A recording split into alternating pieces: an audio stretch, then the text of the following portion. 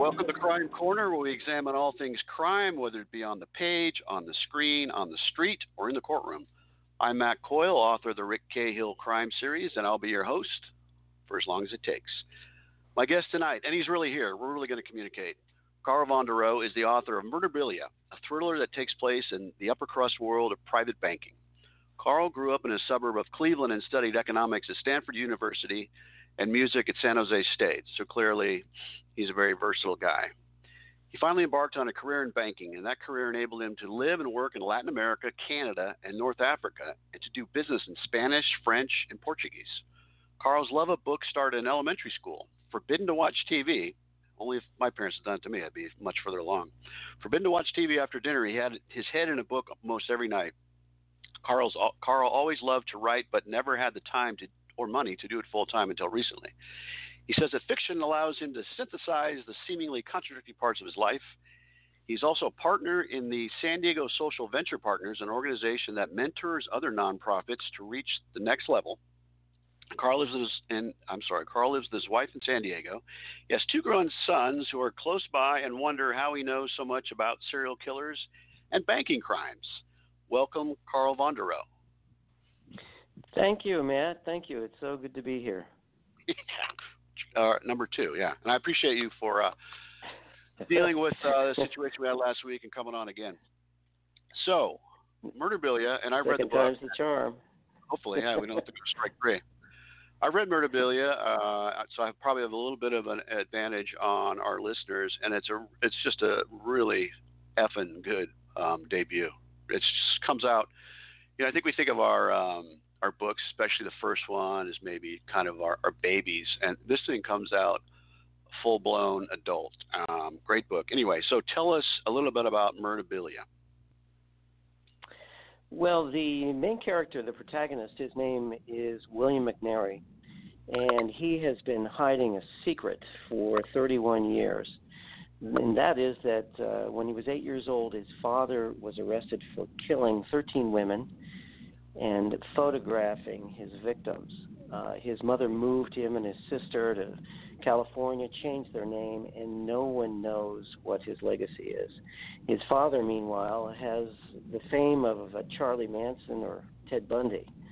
So no one in his bank knows who he is until he gets a call one day, and the caller says, "I know your real name."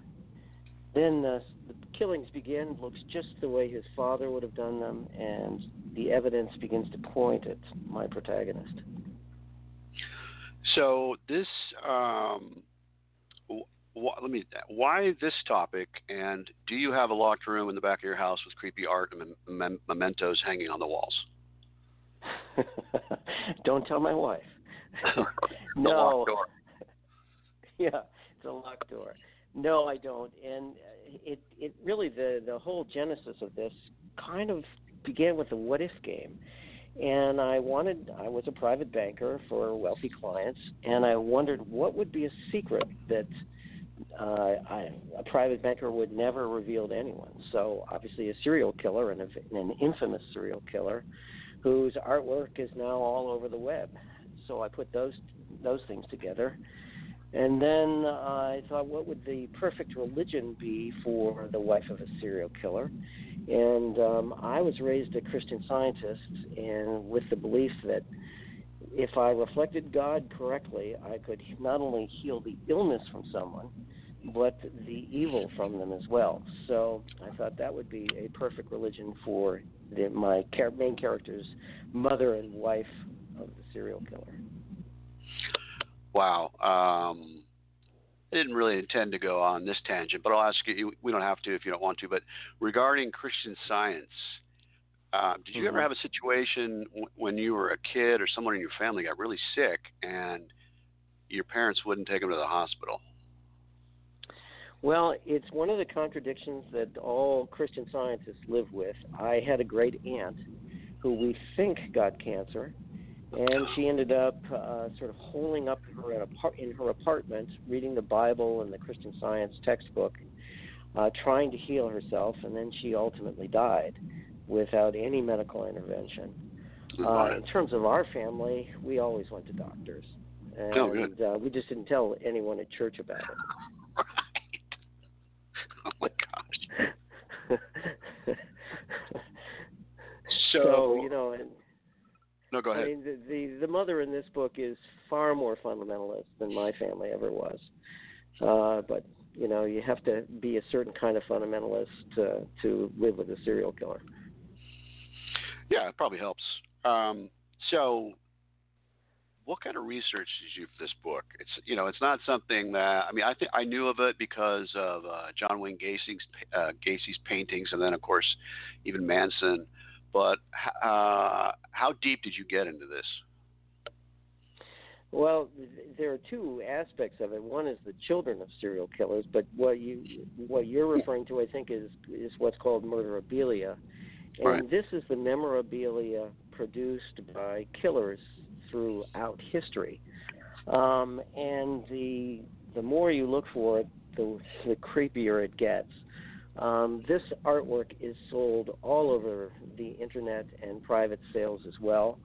I saw a John Wayne Gacy painting of his house complete with the crawl spaces listed at $175,000. Did he paint the one with the crawl space? Yeah, he painted one with the crawl space. Because I thought he just painted clowns. Yeah. Oh, my God. Yeah, the clowns are worth a lot of money, too. He's sort of a Van Gogh of murderabilia. Yeah. And as well as, you know, Charlie Manson painted a lot of psychedelic artwork with swastikas. There actually somebody purchased a swastika made of Charlie Manson's hair. It just gets creepier though the more you look at it. Ted Bundy's glasses I saw listed at $75,000. Hitler, one of his watercolors was sold in Germany for about $450,000. So there is this market that is out there, and the web just seems to have amplified it and coordinated with people. You've got dealers who then will go to prisons and they will find killers and say, you know, have you ever thought about doing artwork? Oh, my God. Yeah, they'll kind of nurture these killers to produce works of art, which are, you know, really mediocre, if not bad. But because of their fame as killers, then the dealers, when they're gifted these things, can go out and sell them. Wow. So what kind of research, you said it's two-pronged, what kind of research did you do on the children of serial killers? Well, what I found there was there are a few people that have written books about it. BTK, which was Dennis Rader, his Bind, Torture, and Kill. He killed people in Kansas. His daughter came out with a book recently, Carrie Rawson. There was another daughter of the Happy Face killer, Keith Jesperson. Her name's Melissa Moore. She came out earlier with a book on what it was like to grow up with him. And then plus the net, you know, you research on the net. Charlie Manson had a son who has now come out and is kind of living secretly. Ted Bundy had a daughter, and nobody knows what her name is now or where she lives. But what I found was that there's a very human side to all of this, and that's when their fathers were arrested. These poor kids, their lives were just shattered. It was as if everything before the arrest was a lie. Yeah. Suddenly they were outcasts in their communities. Everyone thought certainly their mother should have known, and even kids, you know, you should have known. How could you not know? How could you not suspect something? Which, you know, led them to think the same thing themselves. I mean, there's a lot of guilt here of, well, all those inconsequential things that you didn't pay attention to in the past now become highly significant. Like Keith Jesperson's daughter, her brother, found a roll of duct tape in the cab of his truck, which didn't seem to mean anything at the time. Fred and Rose, let's see, the English, Fred and Rose West, that's who they are. they used to lock their kids in the basement, and then they'd hear these strange noises going on upstairs. Yeah, yeah. So as you can imagine, it just takes apart your life, and then you have to shield your own children from what their grandfather has done and the legacy of all of that. Plus, you think, what if I'm carrying a gene for this kind of violence? And I guess, to me, the most difficult thing, and the thing I explore a lot in the book, is how could I love a monster like that? And all these kids still love their fathers. Right. So I think that is so ripe for to examine. Is what you do. Although the book Murderabilia revolves around a serial killer, the book's core is really about family dynamics. And I was wondering, why did you choose to examine family through such a terrifying lens? It's the most extreme lens, and it brings out, the most extreme dynamics in a family. I found that was the most interesting part to really delve into, rather than just the killings. Yeah, and it's really well done. That the family, because there's a couple generations really. There's the protagonist and his kids, and having to deal with, and then it's when some of this stuff comes out, some people didn't. Kids aren't going to know about their grandfather. There's another thing that I found interesting, is that photography plays a huge role in Murderabilia. And to this uninformed reader, you seem to really know a lot about the subject. Is photography one of your passions, or you just research it? Oh, good. It worked.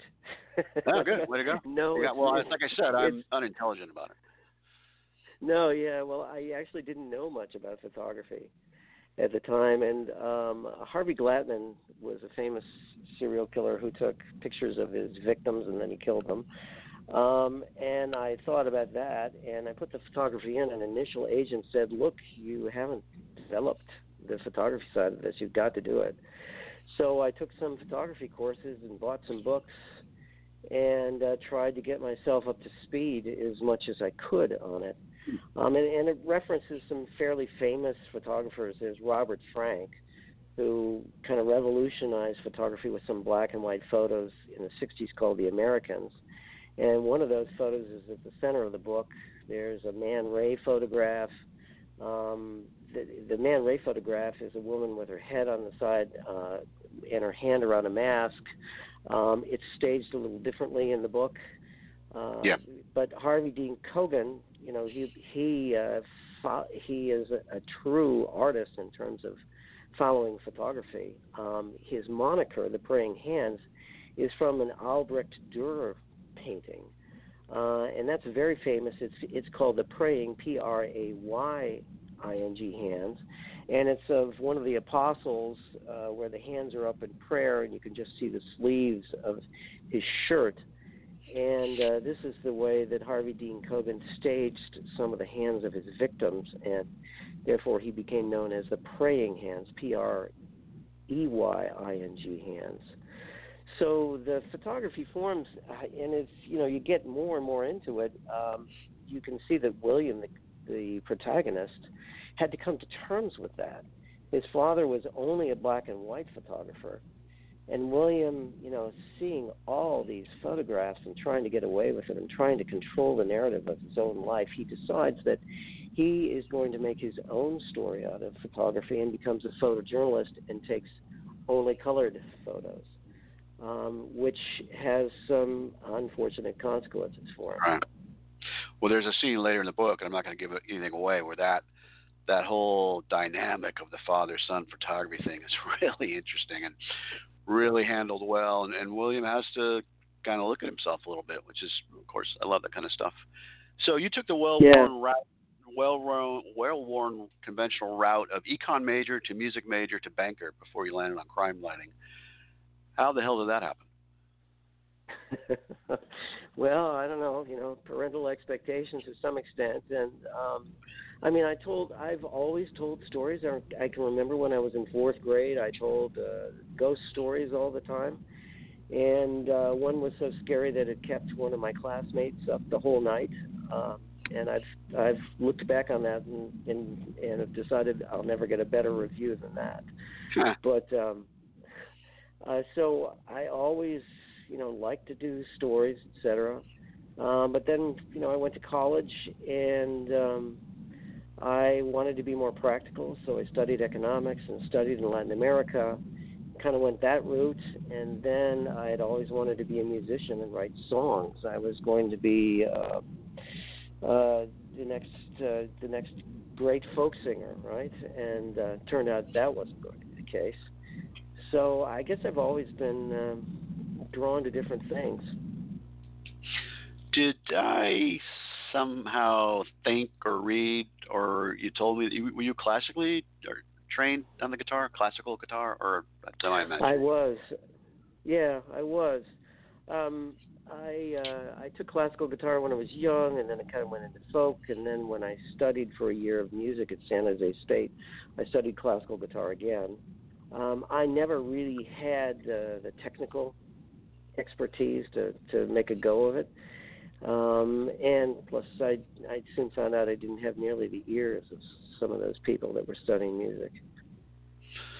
So I would think that being a musician would give you some advantage in writing. Is there some connection between the two? Not necessarily writing songs, but playing music. I think it gives me a good appreciation of dialogue and voice, because I tend to write my scenes mostly dialogue first, and I hear it more than I see it, and then I fill in a lot of the visual details later. So I think that musicality in the language sort of comes from the ear, from the guitar. I have a good ear for languages too, so my accents tend to be okay. I think all that bleeds into the writing. Now, I mentioned earlier that I've read the book, and I also have the advantage that Carl and I are in a writers group together. We've been in one for 5 months or so. But he wrote Murderabilia long before he joined our group, and I know you're in another writers group. But I was wondering what the process was like for you, and how long was it from writing first lines out on a computer to acceptance for publication? Endless. Well, generally. It was. It took me, I guess, 4 years to write the book. I had this idea, but it took me a long time to develop it. I went to a writers' conference, and through there I got involved in another writers' group with writers that were better than I was, and so I really progressed from that, particularly from the side of character and character development. So they really helped me tremendously. The other side of it is that at a writers' conference, I met Jacqueline Michard, and she wrote Deep End of the Ocean, which was the first pick of Oprah. Yeah. She made millions of dollars on this. There was a movie made out of it with Michelle Pfeiffer in it. And she became the victim of a financial scam such that she really needed another way to earn money. So she was editing for people like me. So I worked with her a couple of years on this book and learned an incredible amount through that as well, particularly on structure. She, for instance, said, she came up with the idea of the praying hands moniker. And, oh, really? She said, yeah, she did.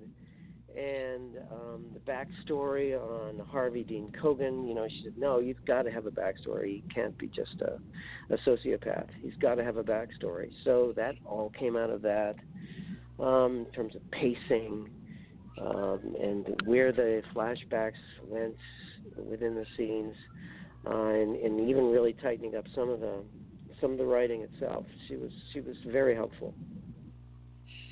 What an advantage. So let me see. I went down a tangent there. So how long did it take? It took 4 years or so, and then I had an agent in New York And he took me on. He was one of the founders of a fairly major agency there.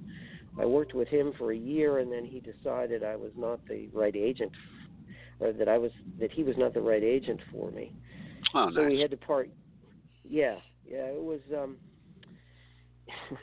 it was an experience. Let's just put it as that. The day after my birthday, but but in the end, though, the book became better. Right. Because of the feedback I got there, and for a while it became worse, and then it became better, and so I had to go out and find another agent. I went to the San Francisco. Well, first of all, I went to a pitch conference, Algonquian pitch conference in New York City, and learned just how to boil my book down to a paragraph and then a single sentence. That was different. And then I went to San Francisco Writers Conference and put all that to work there. And I was in this cocktail party with all these agents and editors, and this woman turns to me and she says, "Okay, describe your book in one sentence." So you were ready. I had it. I was ready. Give the log line, because it's very good. So a private banker for the very wealthy has his life torn apart when he's accused of being a serial killer like his father. So, all right, send me a full. Send you a full? What do you mean? Send me a full manuscript. I mean, that's a hit. That's a home run. Yeah. Well, and and only a wannabe writer would get excited about this. After I said the sentence, the agent and the editor next door said, "Ooh." Only a writer would get goose pimples from that. I'm doing just tangentially. Yeah. So she ended up becoming my agent, Michelle Richter from Fuse Literary. Oh. And then it took a while to get a publisher to publish the book. Midnight Ink became the publisher, and then as soon as I signed the contract, two months later, I learned that they were closing their doors. Yeah. But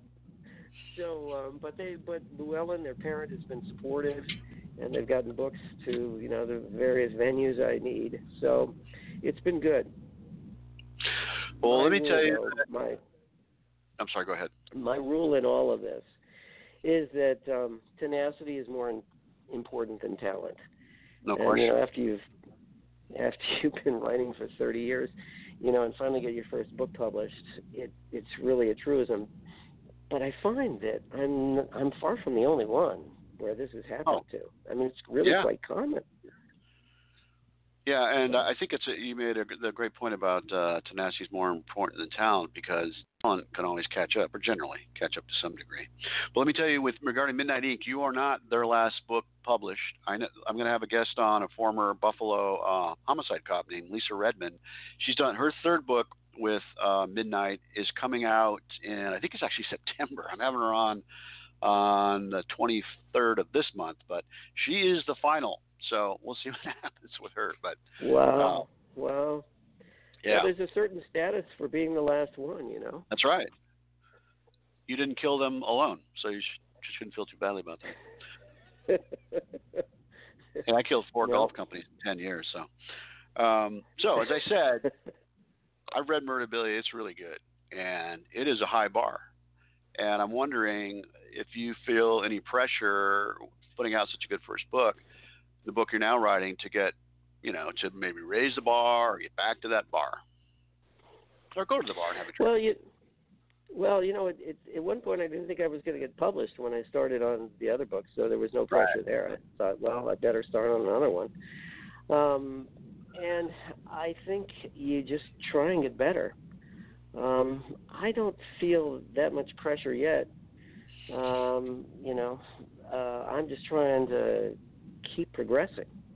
And in the book I'm working on now, it's another family-oriented crime story, where instead of a son with a very difficult father, serial killer, I've got a father with a very difficult son. And the father, to save his son, has to become involved with a sketchy bank. So we'll see if it works. Well, it's working. I'm reading it in groups, so it's working. So now you said that in the bio it said that you finally quit your day job to write full time. What is your not necessarily writing process, or either writing process and writing schedule like now that you have this supposed free time? Yeah, suppose it, in quotation marks, It's all over the board, really. I have a specific time that I write, but I'm writing every day, and I'm fitting it in with other things. I exercise at the Y, so I often will do an early morning exercise and then go write. Right now, because I'm trying to publicize this book so much, I'm spending a lot of time on social media and trying to get out and get the word out for the book. I don't know. At some point, I think it would be really good. I've heard of like William Kent Kruger. He writes like at 6 a.m. in the morning till 10 o'clock every single day. I think it would be really good to have that kind of schedule. Mm-hmm. So maybe eventually I do that. But right now, I just kind of fit it in and fit it along with everything else. Oh, I think the important thing is writing every day. And when William Kent Kruger is on the road, he's on the road promoting a book. He may not be able to write from 6 to 10. Maybe he has to do it at certain times, or if he's on a plane, what have you. But although I know he is pretty strict to his schedule. So an author's voice is that hard to define but recognizable thing that all good writers have. Probably more difficult to establish than standalones, I think. So you clearly have one in this book, or actually both books one I read and one I'm reading. How long do you think it took to develop a voice, your voice? It took a long time. You have to get so deep into the protagonist that his voice becomes clear. It's clearly a somewhat cynical banker's voice, but it's also a voice with holds, and then gradually reveals. It's a voice that has kind of a cynical take on things, but underneath there has to be a degree of genuineness. So I don't. Did that answer your question? No, but that's why the voice is so hard. No, that answers the question. It's something you can't really put your finger on. No, you can't. So you said, you've intimated that it's really been 30 years since you were writing, obviously not full time, but now you're a published author. Your first book just came out. I know you're done some conferences, and you're doing some media, and you're doing some signings. How does it feel? A lot of it is fun, but it also feels like a lot of work. Right. So, because there are 12,000 things you should have done that you haven't done, yeah. And so there's that kind of pressure because it's it's your debut novel, and you're never a debut author again. Right. So you want to do everything you can to get it out there and have it look its best. Well, I think you're well on your way to doing that. So we touched briefly upon your charitable work. Why don't you tell us a little bit about that? Yeah, my father was actually not a serial killer. Oh, that's good. He was very involved with the Y. He owned a small company, sold it, and spent the last 30 years of his life volunteering for the YMCA. Did a lot of work in Russia, and Spain, and Europe. So I kind of came out of that tradition that the Y was important. So when I got to San Diego, I'd been working with the Y for about 10 years, and particularly the Mission Valley Y. I was on their board, and then I chaired their board, and then I helped the Y in San Diego establish some international partnerships. So been doing a lot of that, and I decided I needed to change. So I have since joined Social Venture Partners, and we're a group of volunteers who not only give money to nonprofits, but we give our expertise as well. So what we do is we will pick out a couple of them, every year, give them a grant for some money, and then we will mentor them so they can improve their board development or their strategic planning or their messaging or all the infrastructure that helps the nonprofit kind of rise to the next level. One of those is called Traveling Stories, and I've been working with them. What they are doing is it's really neat. They are setting up story tents around libraries, even in bars, where parents bring their kids, and the kids get one-on-one instruction on reading, or they read with people and learn to enjoy reading. Then they get book bucks after each book they finish, which they can trade in for toys. So yeah, it is cool. They're expanding in San Diego, and they may be expanding across the country. They're looking at franchising this kind of model.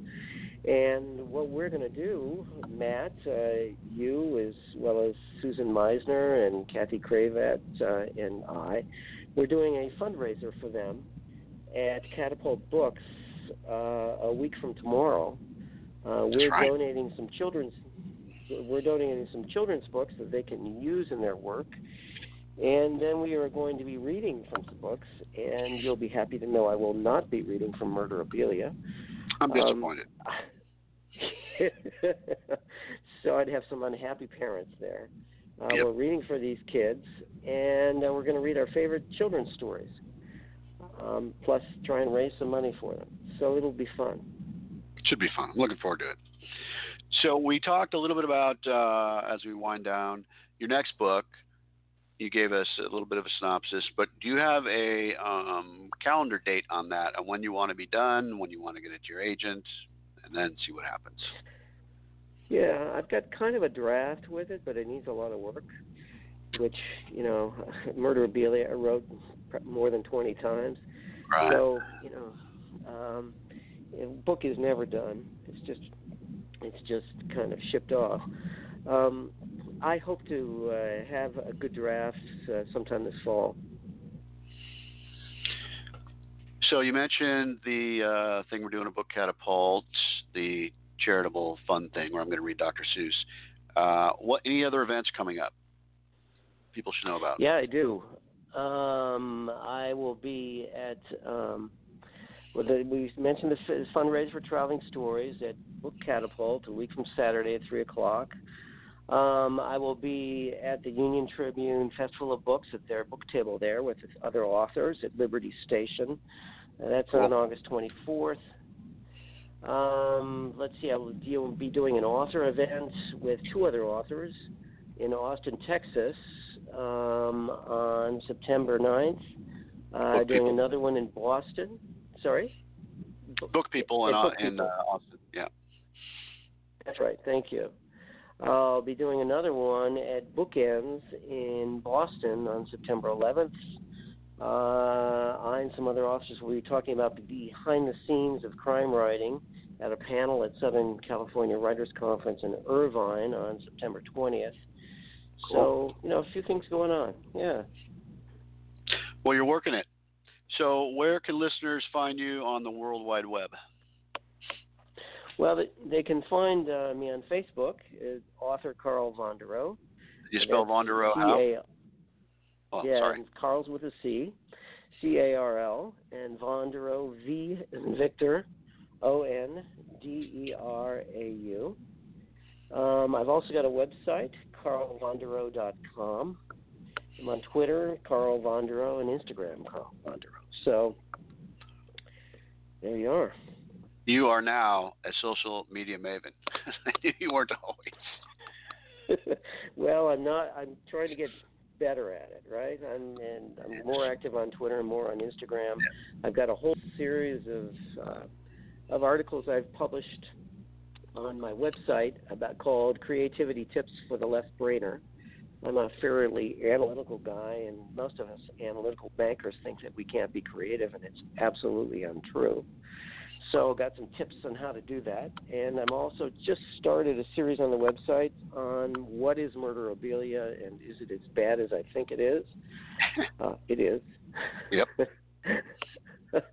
And that's going to be on Thriller Thursday. So I'm out there. Cool. Well, Carl, thanks for being a good sport about our little technical difficulties last week and coming back on. Enjoyed the talk. My pleasure. And of course, I'll see you tomorrow at the writers group. But thanks again for coming on. I have to tell the people out there that Murderabilia is one of the best debuts I've read in a long time. Really good book. Creepy, good. Well, thank you so much. That means a lot to me. All right. You bet. All right. Take care, man. You too. All right. Next week, because we're going back to back. Next week on Crime Corner, August 9th, I'm going to have New York Times bestseller C.J. Box, who will discuss his latest books, The Bitter Roots. Really looking forward to that. Chuck is a really cool guy, as everybody knows. Also, if you're in a book club and would like an author to answer questions and talk about his work, I'd love to talk to you. You can find my email address on my website, mattcoylebooks.com. So we'll see you next week, or we'll hear you next week, or you'll hear me. This is a copyrighted, trademarked podcast owned solely by the Authors on the Air Global Radio Network. Talk to you soon.